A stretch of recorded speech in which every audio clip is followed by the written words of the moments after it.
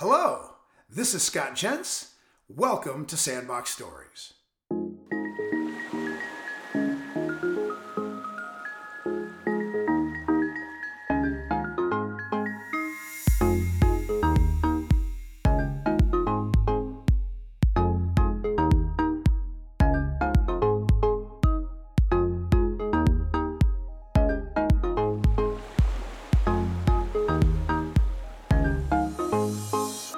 Sandbox Story 6, The Destiny Story.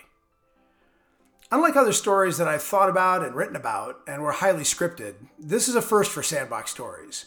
I'm going to freestyle my way through this very personal conversation. My journey toward an eye care practice started in Madison, Wisconsin.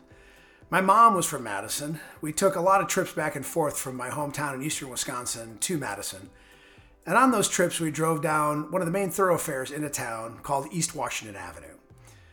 As we drove up and down East Washington Avenue, we would drive past an optometry clinic. The name of the doctor spelled out on the board.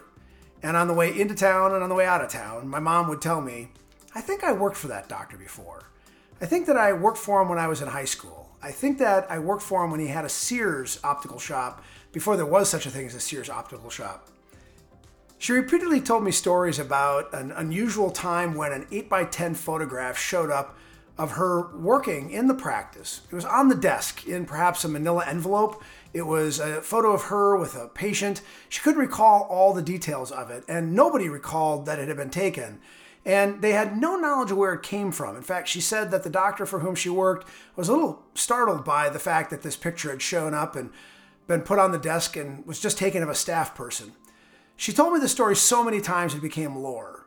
And she used it every time we talked about the fact that she believed that she knew I was going to be an optometrist, that I had expressed wanting to be an optometrist, and she had a connection to optometry.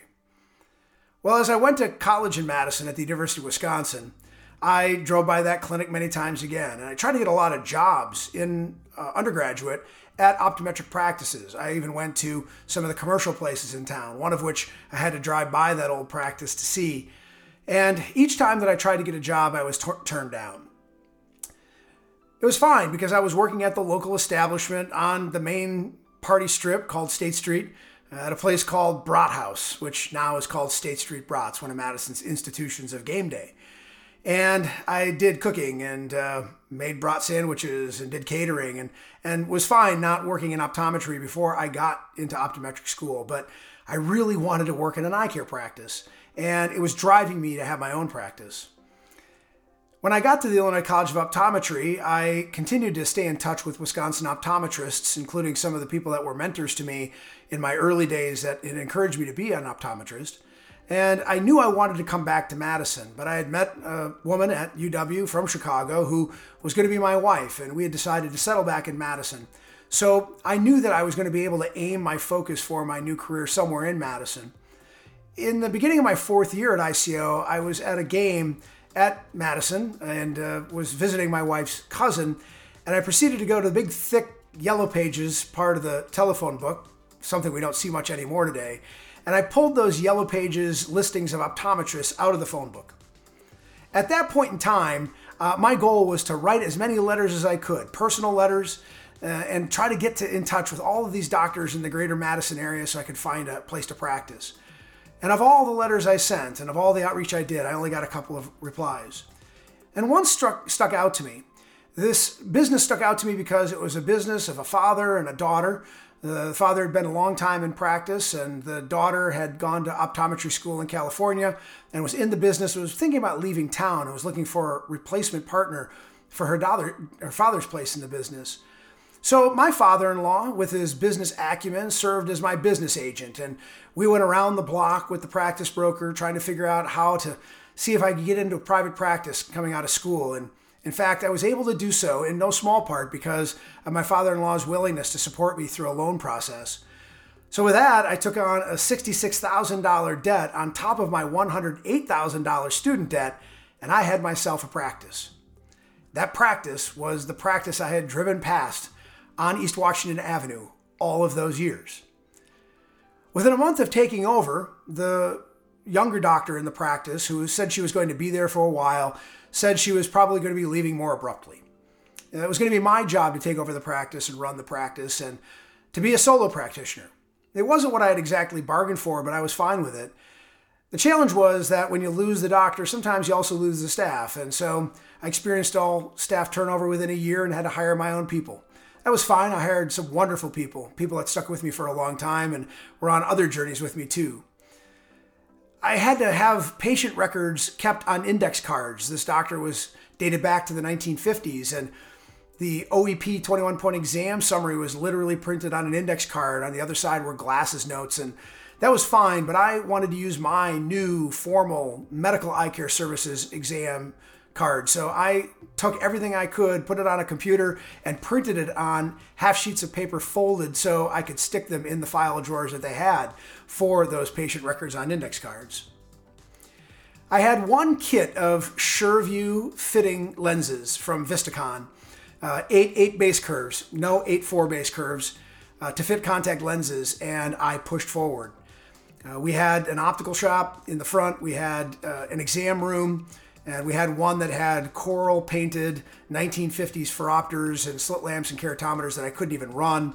So we started to take over the patient care and we're really having a great time with it.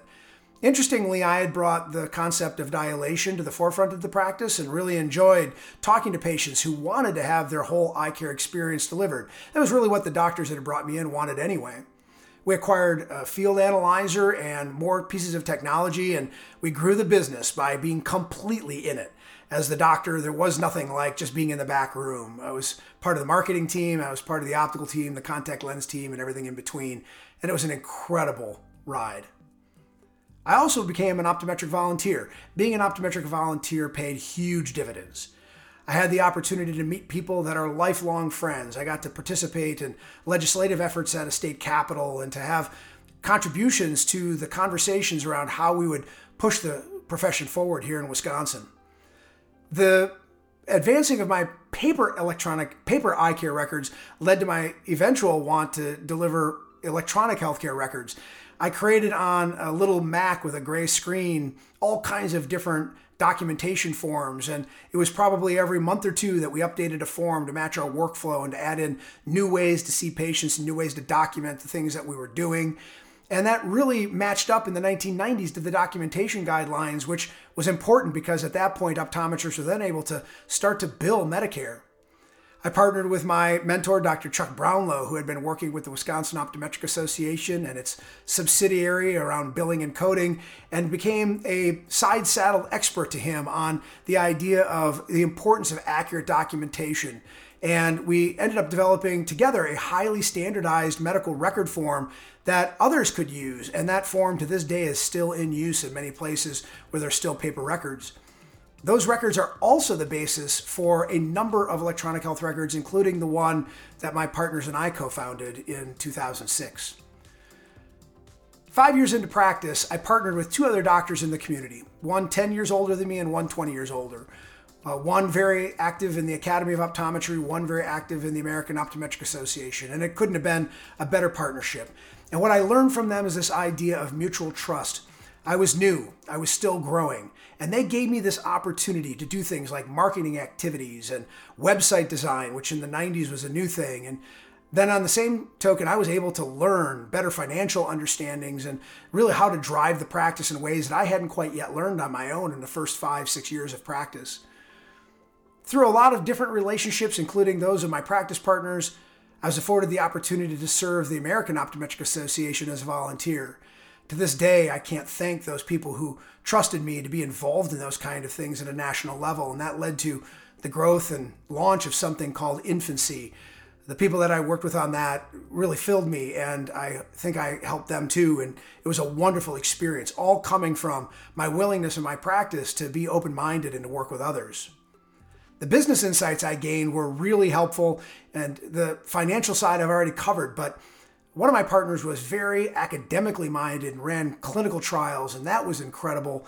And they really encouraged me to follow an instinct to build my business that would do everything that it could to serve the patient. There wasn't just one way of taking care of patients in optometry. There were many different things that you could deliver to patients that the patients would find of value.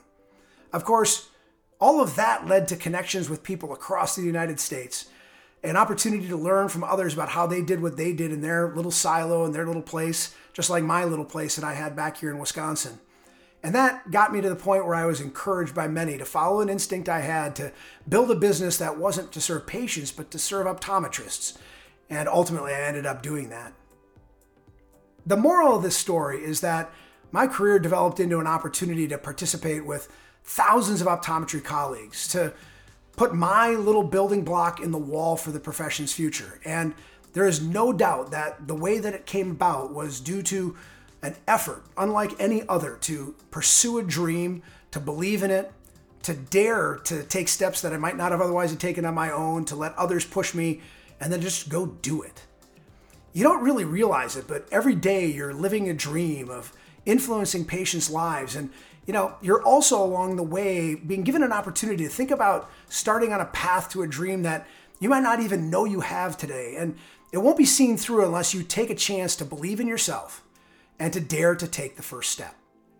And remember the photo that my mom had always mentioned, that photograph of her in the practice? Well, years into my practice, my wife and I were helping her clean out a storage chest at her place.